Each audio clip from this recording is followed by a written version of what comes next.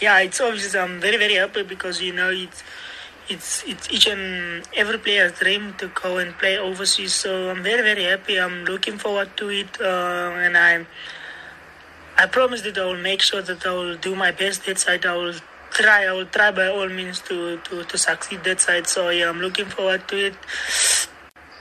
And yeah, I'm going to Denmark.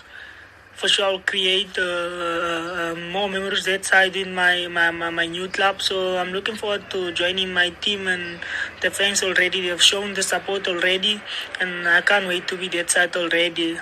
And lastly, I just want to say thanks to each and everyone at Cape Town City, from the chairman to the players, Coach Benny, Coach Basil.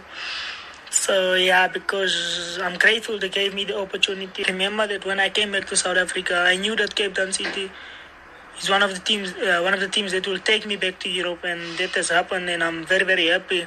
And I just want to say thanks to my family for always supporting me, the support they have shown, and to the Cape Town City fans, I just want to say thank you very much for the love, for the support, and for everything they have done for me.